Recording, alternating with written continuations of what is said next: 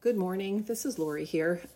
So Kate and I wanted to clarify a few things about the recording that we shared yesterday in response to the congregational statement. First, someone kindly pointed out to us last night that actually we named ourselves by first and last name in the open letter that we shared, which frankly, we had redacted everyone's names and we didn't even remember that we had shared our own names. So in fairness to the chapel, we just wanted to acknowledge that, that our statement that they were the first ones to name us is not accurate.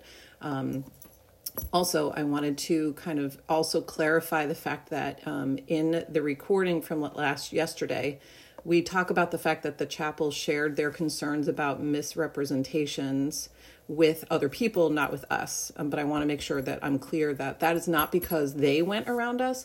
That's because we have been not making ourselves available for a conversation about this.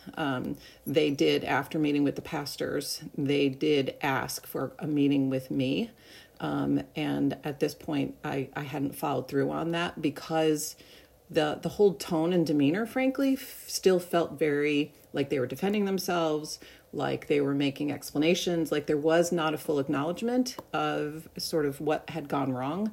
And frankly, I don't see the productivity in that kind of a conversation until there is some real acknowledgement that they got it wrong, that it was unnecessary for them to get it wrong, and a true apparent attitude of really desiring to hear and do it differently.